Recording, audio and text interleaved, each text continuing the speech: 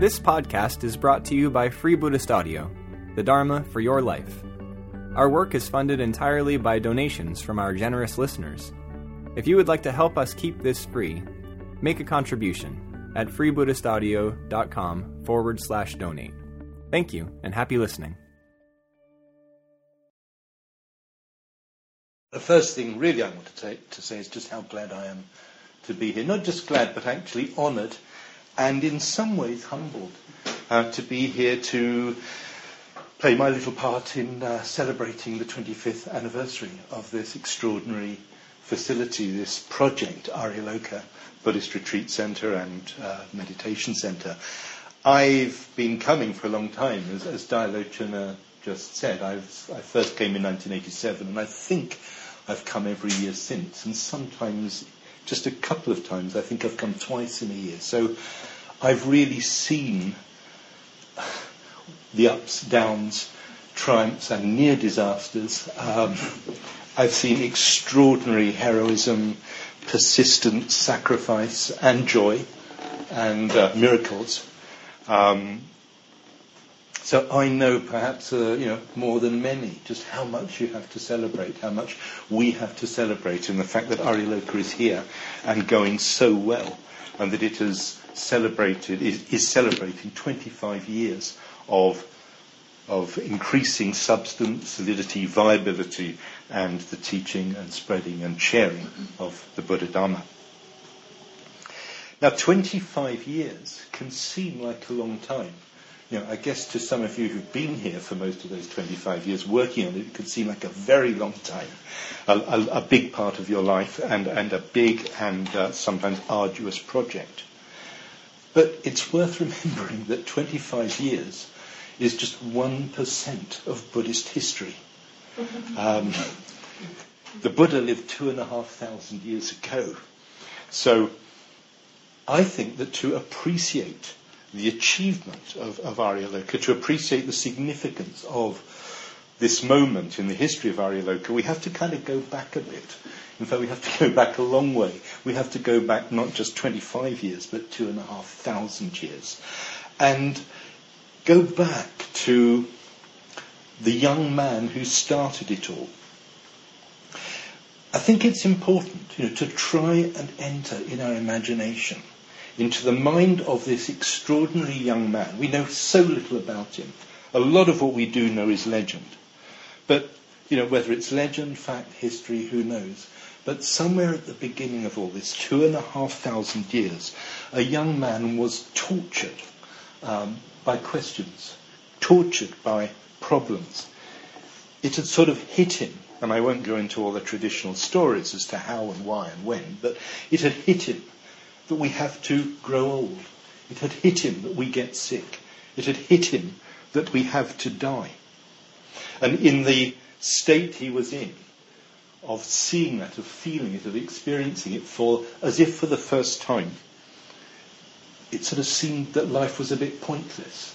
We might have all had those moments when you just have a glimpse of your mortality, or the mortality of your loved ones, or whatever, and you kind of sometimes wonder, what's the point? Why go on? Why achieve anything? What's it for? I remember my father, when he was just a few weeks away from death, talking with me about his life. At one point he kind of threw his arms out and shrugged, and he said, for what? We can have those moments when we wonder why. Well, these moments kind of impacted on this young man, Siddhartha, with tremendous force. So much so that after wrestling with the problem for a while, he realized that he couldn't put himself into life. He couldn't engage with life unless he could sort out that problem, unless he could answer that question.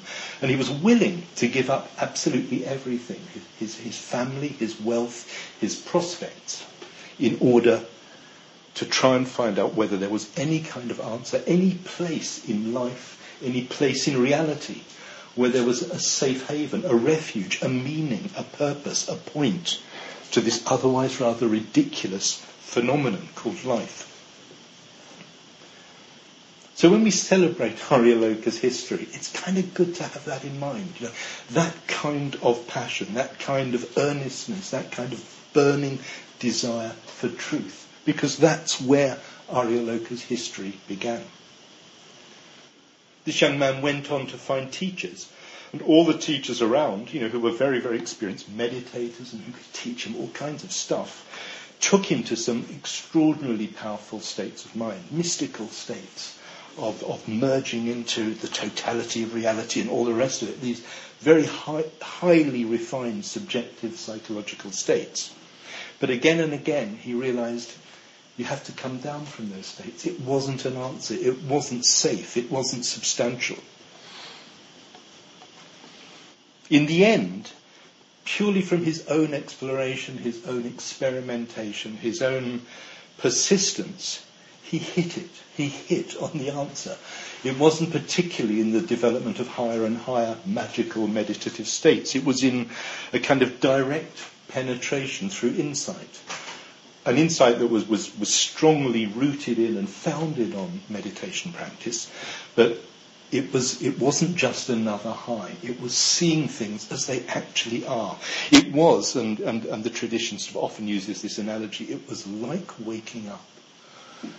It wasn't just having a better dream or a clearer dream or a nicer dream. It was actually waking up out of the dream of the particular relationship that he was in with reality. He saw things in a completely new way. He kind of found a foothold in this new level of experience, this new awakening. And in that, he found the absolute liberation that he'd been looking for. An absolute liberation maybe from the sort of narrow, self-centered, delusory dream in which he, like all of us, had been trapped. Whatever it was that happened to him, and Buddhist texts don't even know how to talk about what it was that happened to him. We do know it was absolutely radical. It was something completely new and unprecedented. It was something that no one within recorded history had ever experienced before. There's a lovely story of him meeting somebody a few weeks afterwards. It was one of the first people he'd met as he went about his travels. And the person sort of seeing him realized there was something quite strange, new, unprecedented about him. And he said, "What are you?" He didn't say, "Who are you?" He said, "What are you? Are you a god? Are you a goblin? Are you there are Indian words like Gandharva and Deva.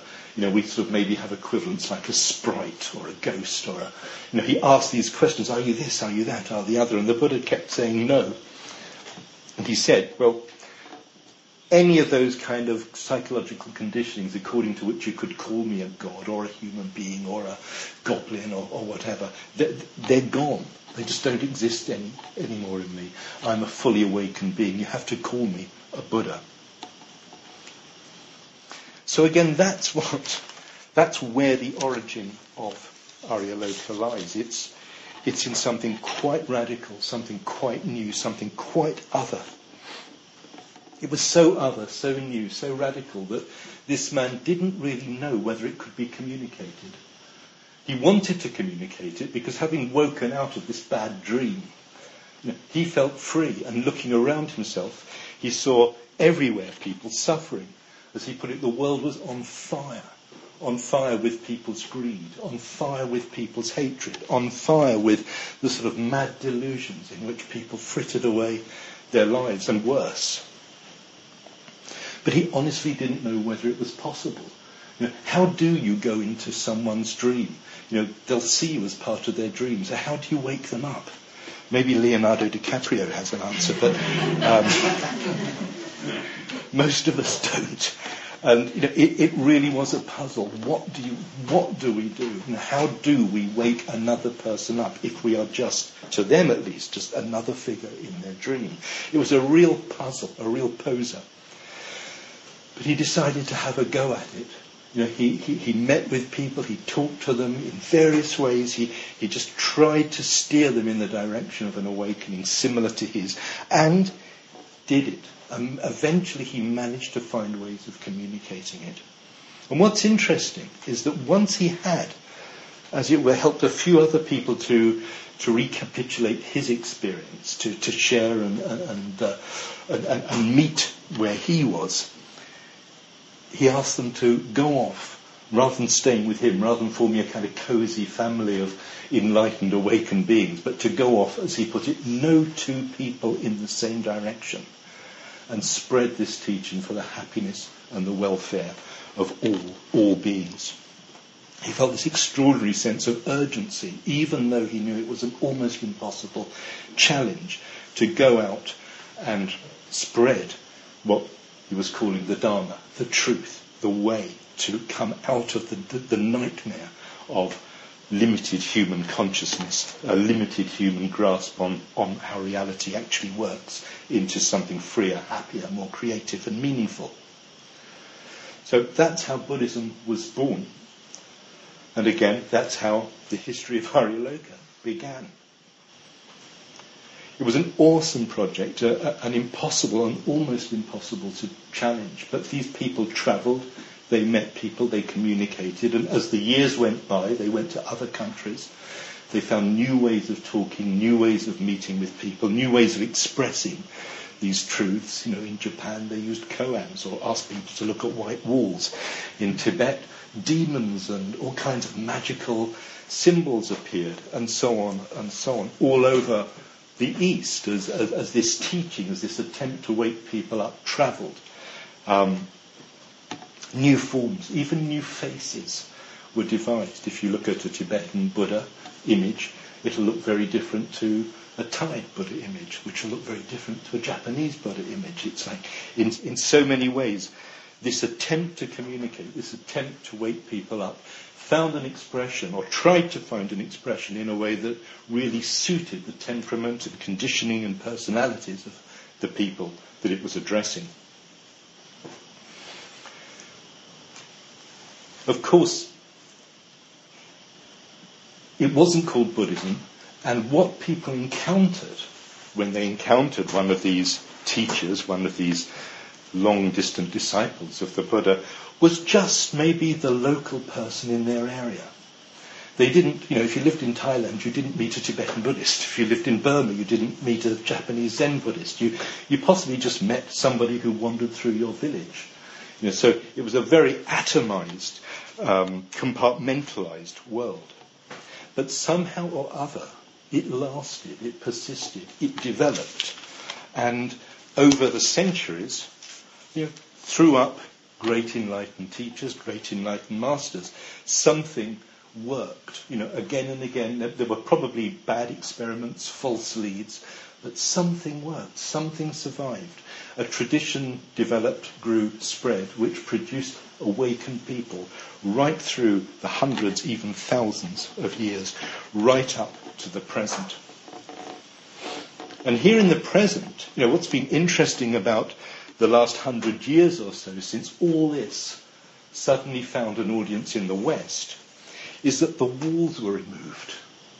Suddenly, instead of there just being a little man coming to your village or your town or your whatever and telling you something about Buddhism, instead, suddenly, whether it was through books or the internet or whatever, it was possible for us Westerners, us modern Westerners, to see the whole thing. To know that there was Tibetan Buddhism and Japanese Buddhism and Thai Buddhism and Burmese Buddhism and all these different Buddhisms. We were suddenly confronted with this incredible, complex, contradictory world, an entire universe of Buddhist practices, Buddhist images, Buddhist symbols. In fact, it was so complex, so rich, so diverse and so contradictory that I think there was a real danger that it couldn't be used, that it was just too much, too soon, too quickly, and we simply wouldn't know how to make any use of it.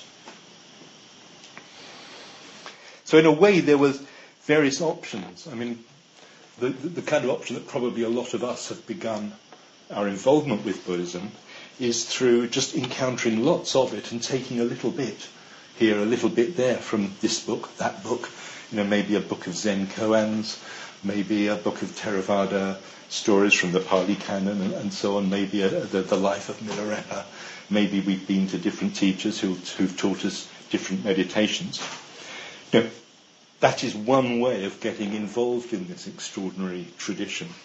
I mean, it can be very interesting, very titillating. I think in my sort of very first sort of years of involvement with the Dharma, it's what I did. And I would just sort of seek out titillating metaphysical moments and experiences. And it was kind of fun and it was good, but it wasn't a way of going very deep. It wasn't a way of staying very focused. Another way of going about things is to just decide to choose one teacher who represents one of the established Eastern traditions. It's something that quite a few people do. They will choose somebody who represents and teaches totally within the Burmese tradition or the Gelugpa Tibetan tradition or the Rinzai Zen tradition and so on. And you can kind of put yourself into that and go maybe quite a lot further because you're then working with a discipline and within a clear tradition. But there can be a problem with that. A few years ago, or quite a few years ago, I met a Tibetan Lama who I'm going to be giving a talk about in about 3 weeks' time. Dada Rinpoche, one of our founders, one of Sangharakshita's teachers. And he was a really interesting man, an incredibly deep and sincere and lovely man. We spent about 12 hours locked in conversation over the course of 2 days in Kalimpong, in the sort of northeast of India. And as we spoke, it became more and more and more obvious that he was completely immersed in his Tibetan world. All his imagery, all his examples were drawn, from a very pure Tibetan standpoint. One thing that I found a bit unnerving was just how much he talked about hell, which is a very Tibetan preoccupation, which I'll tell you about in 3 weeks' time. But as we spoke, it was obvious that he was very excited to be meeting not just me, but to be meeting other Western Buddhists. He was excited by this development and confessed to me that he would love to come to the West to help spread the Dharma, spread the Buddha's teaching in the West. And I said, well, do you think that your form of Buddhism is going to work in the West, because there are lots of Tibetan teachers? And he laughed and said, well, no, of course not. He said, well, the great thing about Tibet, this is all through a translator, so I don't know how he actually spoke, but he said the great thing about Tibet and Tibetan Buddhism is that it is so completely integrated into Tibetan culture that it's actually impossible to tell where culture ends and Buddhism begins. Whether it's music, dance, the way we speak, our alphabet, it's all totally rooted and bound up and folded into Buddhism, into the Buddha Dharma. He said, for Tibetans, that's wonderful. But for you guys, it's not going to work because you're not born in this world. You're not Tibetan.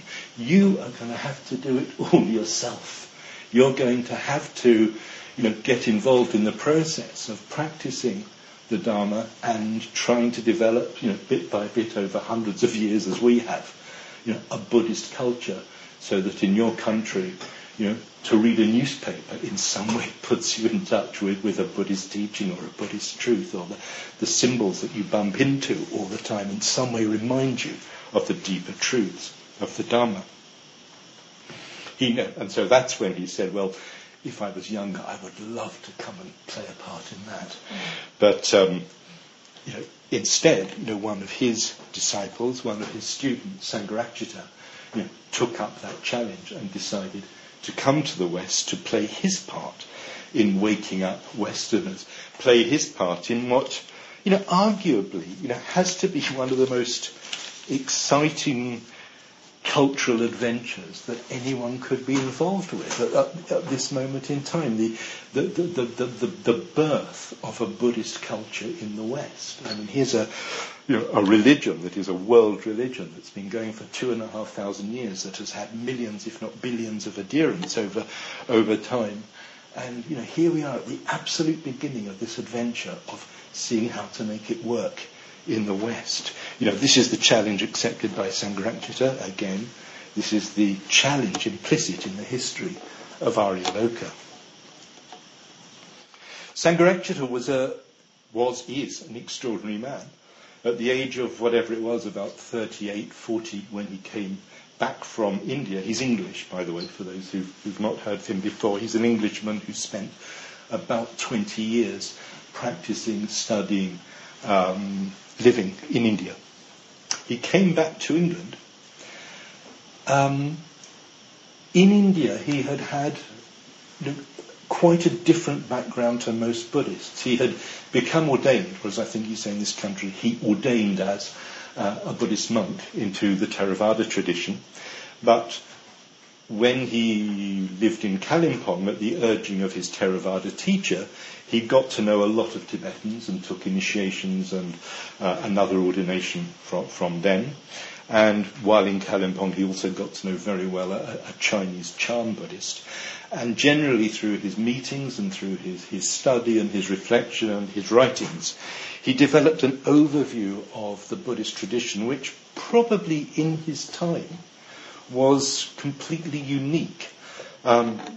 He was unique in establishing a vihara, a kind of training, a Buddhist training situation that was open to all the major traditions of Buddhism. Even in India, he sort of refused to be put in a box. Even in India, he decided that the future of Buddhism lay in our recognition that we modern people are heirs to the entire tradition. We can't pretend that we are just one thing or the other. We might choose to focus in, but we are inevitably going to be influenced by the entire tradition. So he set about the business for himself, for his own benefit, and subsequently for others, of looking at that tradition and trying to make some kind of sense of it, trying to find a synthesis that would bring it to life, that would make it accessible to people who otherwise would just be faced with a bewildering mass of contradictory elements. Notably, he did it in a book which we still publish and reprint every few years called A Survey of Buddhism, which I imagine you'll find out there in the bookstore. But it was more than that. It was in the way he taught and the way, once he moved to England initially, that he chose to teach Buddhism by introducing us to practices drawn from varying traditions, introducing people to texts from both the Mahayana, the Hinayana, Theravada world and so on. He, I suppose, you could say, initiated a creative period in his life where he devised systems of meditation, systems of ethical practice, where he selected texts, even rituals, that he thought would be most effective in the West, drawing from the wider tradition, in order to see if it was possible to communicate to people in the West something that was coherent and that worked and that was viable within a Western context. Right from the outset, he wanted to create a community, and at the heart of the community, he envisaged an order which would be neither monastic nor lay. In other words, as he saw it and as he wanted to present it from the very outset, Buddhism is something that has to be practiced. You can maybe be, a follower of various religions, go to church once a week, or go to church once a year at Christmas, or go to the synagogue on a Friday, or whatever, and otherwise live a fairly ordinary life. In his view, you couldn't do that as a Buddhist. As a Buddhist, you were either following in the footsteps of that earnest young man, burning with an almost painful desire to get out of a limited, ignorant, deluded human state, or you weren't. So whether you were a monk or a layman, in a sense, made no difference. It was up to everyone, if they wanted to follow the Buddha's example and teaching, to really get on with it, whatever their context, and to turn any context they found themselves into a spiritual practice. It all began in a room that I think had room for about 8 or 9 people. I missed that phase, unfortunately. I'm really sad. I got asked to go along. I'd met another Buddhist at work who wanted me to come and meet his teacher, Sangharakshita. In those days, I didn't believe in teachers or groups. I should have stayed clear. And he kept saying, you must come to a beginner's class. You must meet this man. And even the very word beginner's class offended me. So I didn't go, and I'm really sad because I never went to that first centre. I never sat in that room with him, with just a few other people. I got involved just a tiny bit later, after that place had had a fire. And the FWBO, as it was called, the Friends of the Western Buddhist Order, didn't have a centre at all. In those days, the FWBO was about 30 of us who met in a hired room once a week and meditated and listened to Sangharakshita give a talk.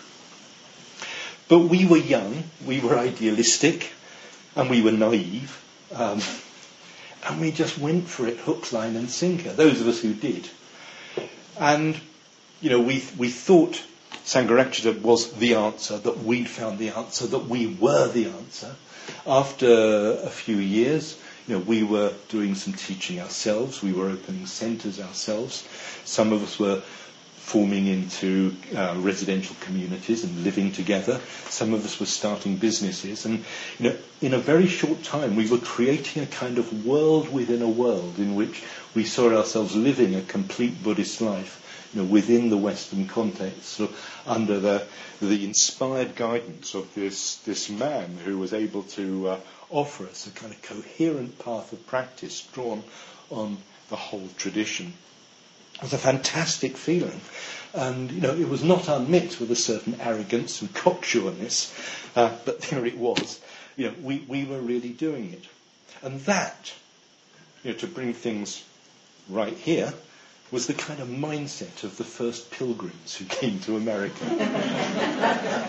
Manjuvajra, Punya, Vajradhaka, the three guys who came over here, first of all to Boston and then to establish Aryaloka, came out of that really new, really young, maybe really naive, really arrogant little world, of a bunch of people who believed we were the answer, not just to Buddhism in the West, but to the whole of Buddhism, by the way, and actually to the whole problem of what was wrong with the world, nuclear war, the environment, whatever. We were the answer.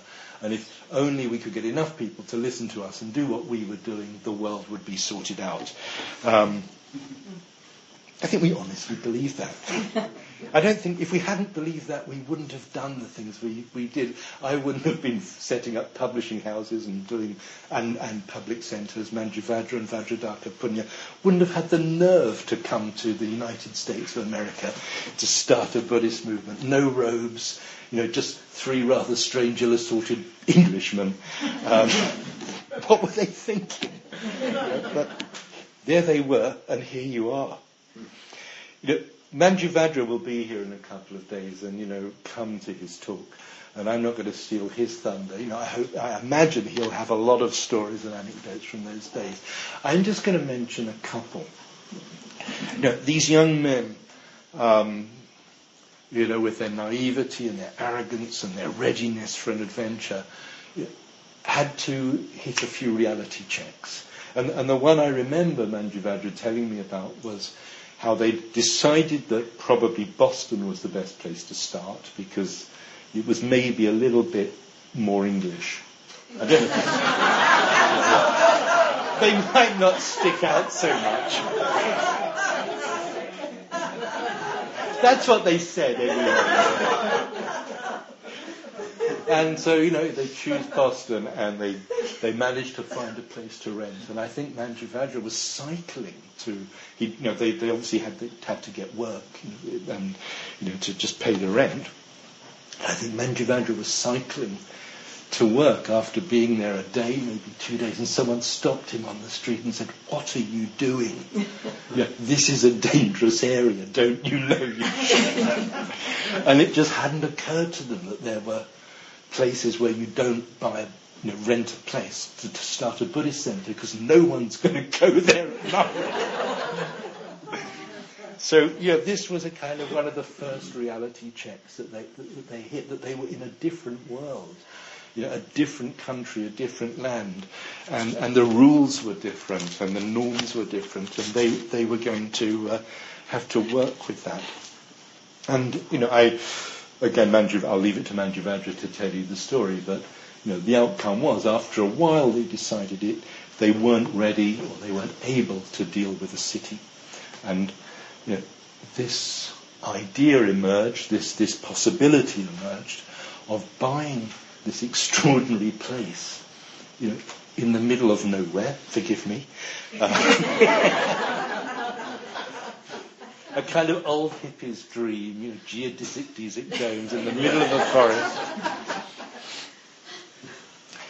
And, Manjivajra had this vision, that here was a place where, maybe trying to start a centre in the city. I mean, what we did in England usually was find somewhere to rent, and you'd be in a city and you'd know what you were doing, and you'd know the kind of people you were talking to, and, you'd get a few friends, then a few more, and then in time some of them might live together, and then there'd be some fundraising, and so it goes. But it clearly wasn't working that way here.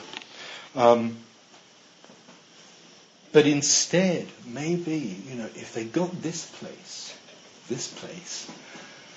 they'd be able to create a kind of showcase, a total situation where they could live and demonstrate community life, where they could teach the Dharma, run some classes, where they could run retreats. There was a wood shop. Which direction should I be pointing in? Thank you. Shows how much I know. Where they could maybe start a business to earn a living and demonstrate, a Buddhist approach to economics, team-based livelihood. They could sort of show the whole thing, show off the whole thing. It would be a showcase for what we'd learnt so far in our movement. And people would come, they'd appreciate it, they'd realise that we were the answer, and they would join in. Well, one of the first people to join in, he even came over to England and visited us and stayed in the community above the London Buddhist Centre for a little while. A young man who was very taken by it all, came to England, met Sangharakshita, met us, came back, got involved. I think he moved into the community, started working in the woodshop. And as Manjivajra tells the story, one day something happened to him, and it wasn't the same thing as what happened to Siddhartha or the Buddha-to-be. In the shower, he obviously had some realization that this isn't what he wanted to do with his life, and apparently he walked out of the shower pausing only to put his clothes on before leaving and never being seen again. So another reality check. It wasn't going to happen that quickly. It wasn't going to be that easy.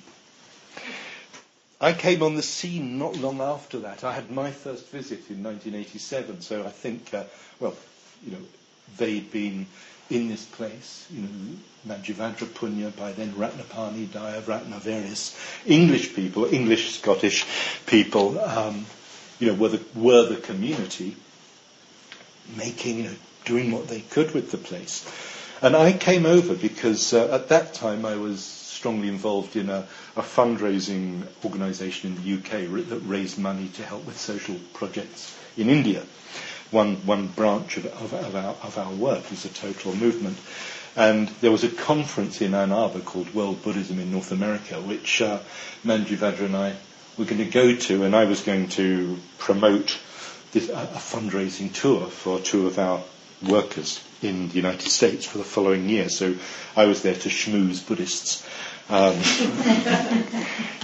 get a fundraising tour set up, and Manjivajra was there representing, we were both there representing our movement, and Manjivajra in particular, the FWBO. And I think it's fair to say that,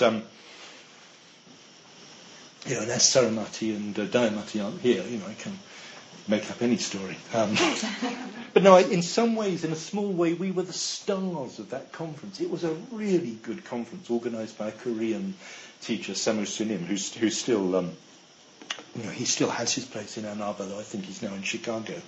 It was a really well-conceived conference with representatives from the whole Buddhist world who are now working in America, talking about what they did, but talking about their problems and the issues that they were working with in trying to teach the Dharma in this new Western environment. And as Manjivajra and I contributed to the discussions and the question and answer sessions and gave our own talks, it was really, it was great, how many people came up to us and said, God, you guys really seem to have, you're light years ahead of us, these things you're doing, what Sangharakshita has worked out. And it was great, it was incredibly flattering, these 10 days of being terribly stimulated by everything we were hearing, but also, feeling ourselves to be, in a little way, the darlings of this conference. And I remember driving back from Ann Arbor with Manjuvajra, and he was feeling really frustrated because, it was such a contrast between being there representing Sangharakshita and our vision and our approach to the Dharma, and getting such positive feedback, and going back to the sort of day-to-day grind of trying to make this place work, trying to get it to survive. And, as we sort of talked it through, we said, yeah, but what makes, it's only because we're doing it that we've got something to report. It is the day-to-day grind that's kind of going to make this thing real, that's going to make it happen. And, well, it was a day-to-day grind. I mean, whether it was Manjuvajra or as chairman, or Vijayavati as chair, or as Dailochana knows as chair, and as many people in this room know, and as many people who aren't in this room know, it's been an extraordinary journey.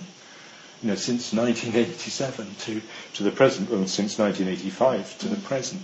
The amount of work that's gone into this, the amount of struggles sometimes, and difficulties, and worries. I mean, it's a terrible thing to say, but my favourite story from the very earliest days involves Ratnapani, a member of an Englishman, one of the people who sort of helped things along before it became an American-run centre. He had certain building skills and had quite a lot to do with the maintenance of the place. And as I'm sure most of you know, this place calls for huge amounts of maintenance and work. Now, I don't know if it's still there. Arjava will let me know. But there used to be a basement underneath the entrance foyer with a huge trapdoor. Ratnapani, I don't know what he was doing, but it involved a ladder that stood next to that trapdoor, which, for reasons of whatever it was he was doing, was open.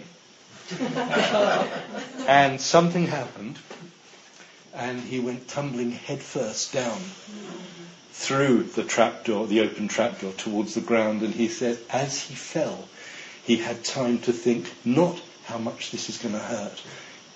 He had time to think, how much will this cost? And it cost quite a lot, I believe. These guys didn't have insurance. It was a real hand-to-mouth existence. When the day I arrived, Nino, as he was, Vikacha now, was Visitor, who was a youngish man from Cleveland who was living here. He was very proudly showing off his finger, off which he'd lopped the top on one of the saws. Right from the outset, it was hard, it was a struggle, it was people just trying to make do.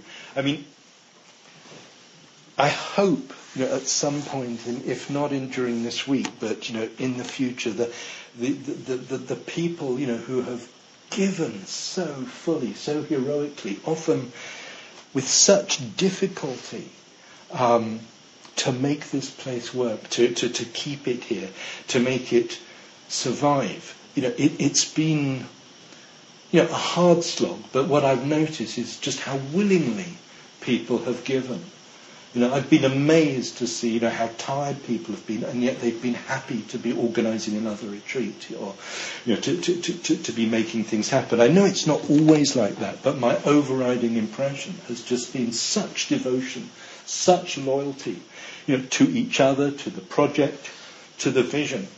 For these 25 years, you simply wouldn't be here. It wasn't just that one incident where I was able to help out by talking to some people who felt able and willing to help out with some money. I mean, there are so many times where, whether it was Dailochana or Arjava or Amala or, any number of people, I'd be here all night if I named them all, who have given and given again, to make this place hum and to work and to survive, and more than survive, to flourish.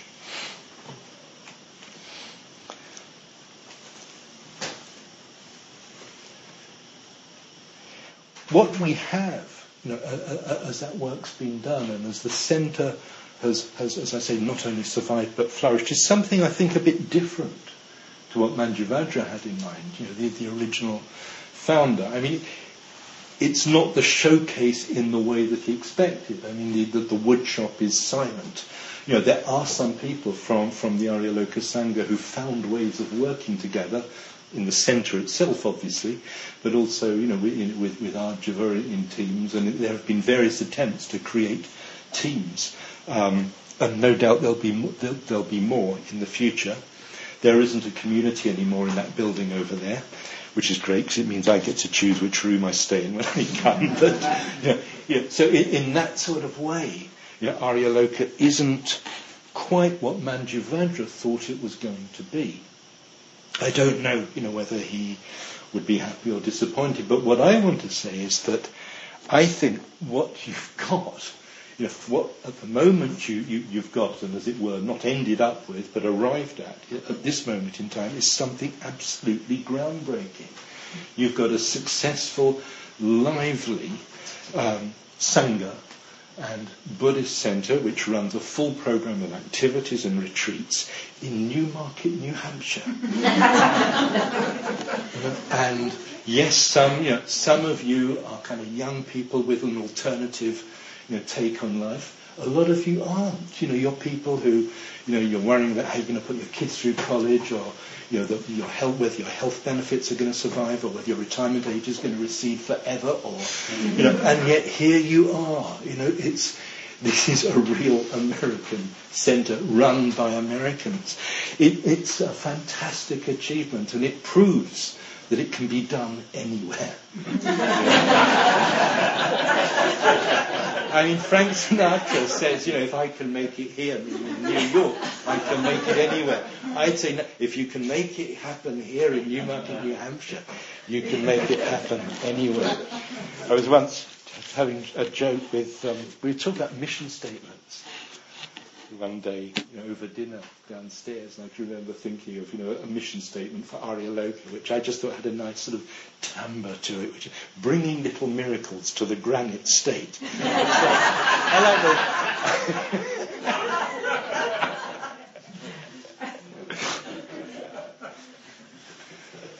But it's really something to reflect on, that you have managed to do that, and that you have got access to that. That here in this unlikeliest of places, if I may say so, shoot me down if I'm wrong. You have access to the Buddha Dharma, to this extraordinary phenomenon that the Buddha set in motion 2,500 years ago, and you've got it in an accessible, coherent form, through a body of teachings that hang together and make sense, where there is good, competent instruction in a variety of meditation practices that offer a comprehensive path of meditation practice, where you have a circle of friendship with like-minded people who can support, inspire, encourage and challenge, and all this in a beautiful, peaceful, natural environment.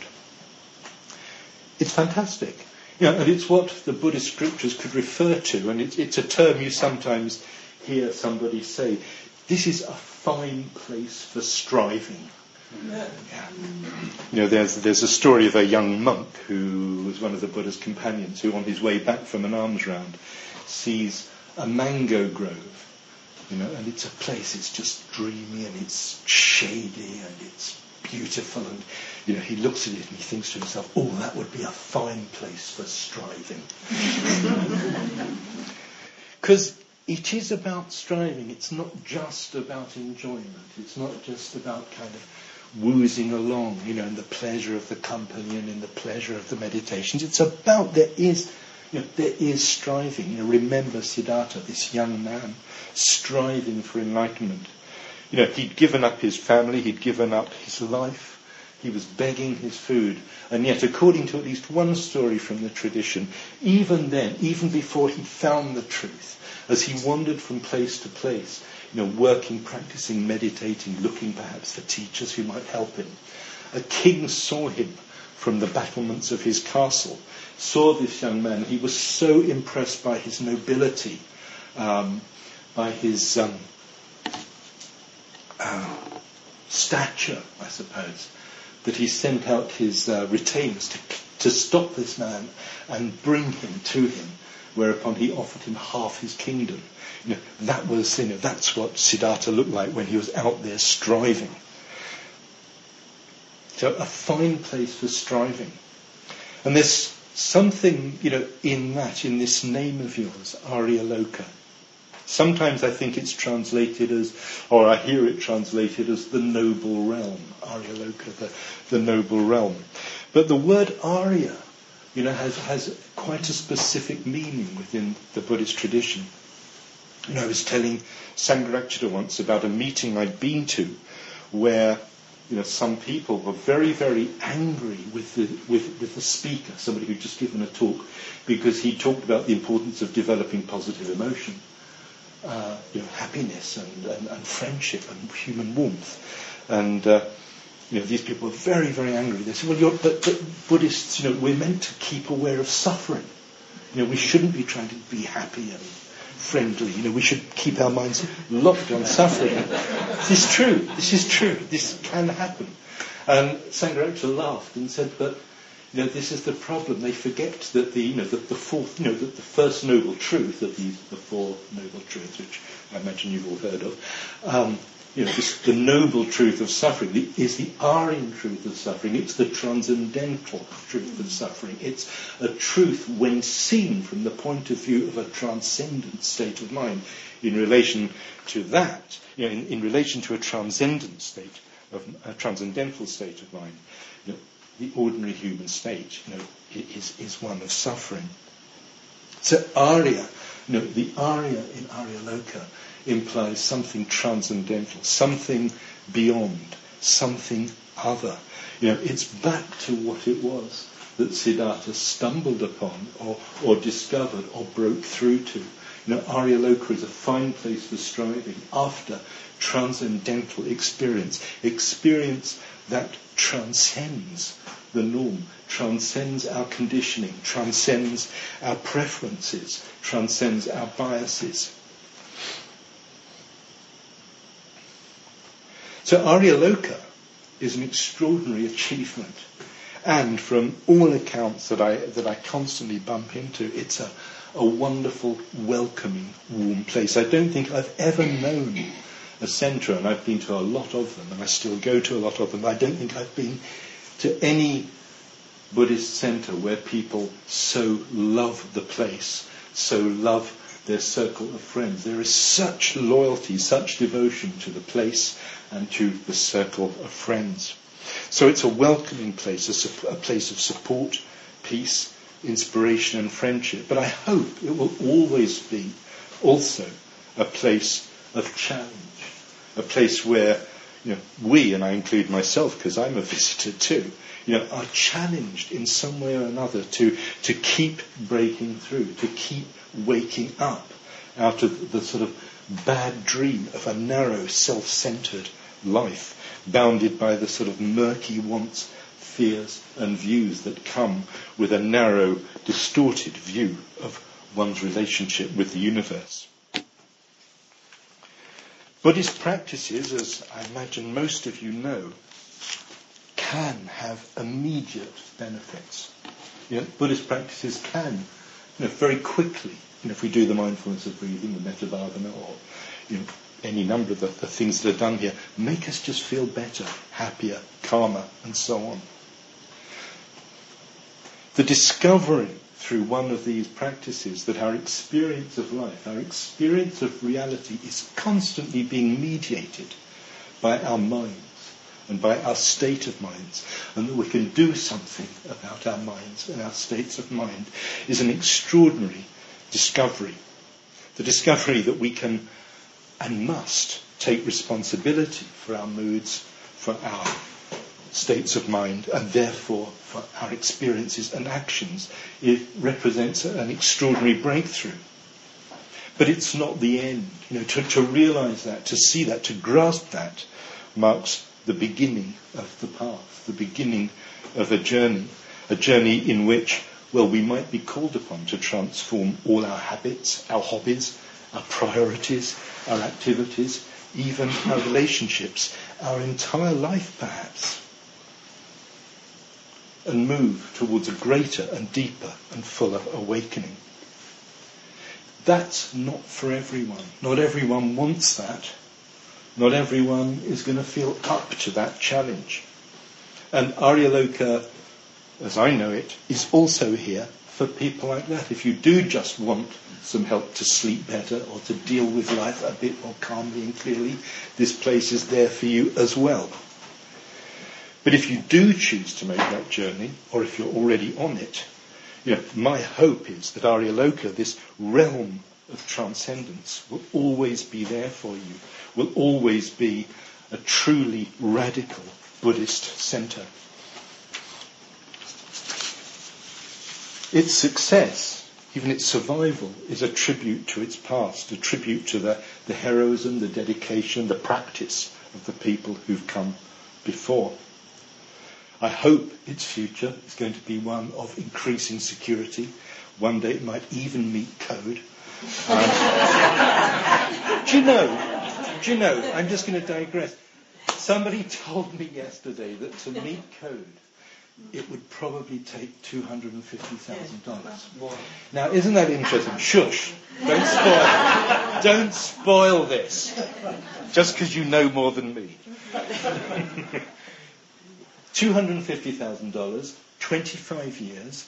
The Buddha lived 2,500 years ago. Isn't this interesting? This strange alignment of the planets, alignment of the figures.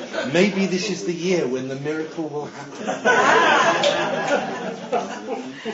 I'm sure someone, I think Tom, is going to be having a word with some of you about this quite soon. And I wish him great luck, good fortune and strength as he goes about his business. So yes, I hope the future will bring a more secure, a more stable working environment for you all. I hope it's going to become a more vital and harmonious Sangha networked, of course, more and more securely in with the kind of global community that is our Triratna Buddhist community. I hope that it's going to meet all your needs, whether for support or inspiration or simple guidance or challenge again and again and again. And I hope in time it will provide some of you, maybe all of you, with a platform when you are ready to start teaching and sharing this extraordinary, precious gift of the Dharma yourselves. It's a time to think about the past, but I think, and I feel more motivated in a way to think about the future. When I visit a Buddhist centre, or when I contemplate the possibility of somebody starting a Buddhist centre, or if I visit you at this moment in your history, yes, I think about the heroism and the practice and the work, and the people who passed through this place. But I also like to think of those people who have no idea yet that this place even exists, and yet whose lives are going to be radically transformed by their encounters with you and with whoever follows you in this place. And who knows what effect they will have on their friends and the world that they live in. There's an important Chinese text, and it's sometimes translated as the Huineng Sutra. It's a series of recorded or transcribed talks by an important patriarch in the Chinese Chan Zen tradition. Now, he talks a lot about philosophy and metaphysics and the nature of reality and truth and so on. But what I find really lovely is the way he begins his talk. He says, we've obviously acquired great merit to be here today. Just the simple fact of being present to hear a Dharma talk, sitting in a Dharma centre, suggests that somewhere along the line, in who knows which previous lives, we've acquired great merit simply to be here today. And I rejoice in the merits of all of you, in whatever it is that's brought you here tonight. I rejoice in the extraordinary merits of the people who've made this place possible and who've brought it to life. But I also rejoice in the merits of all those who will come, and whether here at Aryaloka or someplace that perhaps succeeds Aryaloka, who knows what the future holds, who will come and who will continue this tradition of ours long after we've played our part and left the stage and handed over Aryaloka and our precious Triratna community to coming generations. Not just for the next 25 years, but for the next 2,500. Thank you.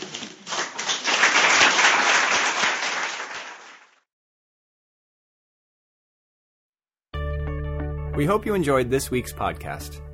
Please help us keep this free. Make a contribution at freebuddhistaudio.com/donate. And thank you.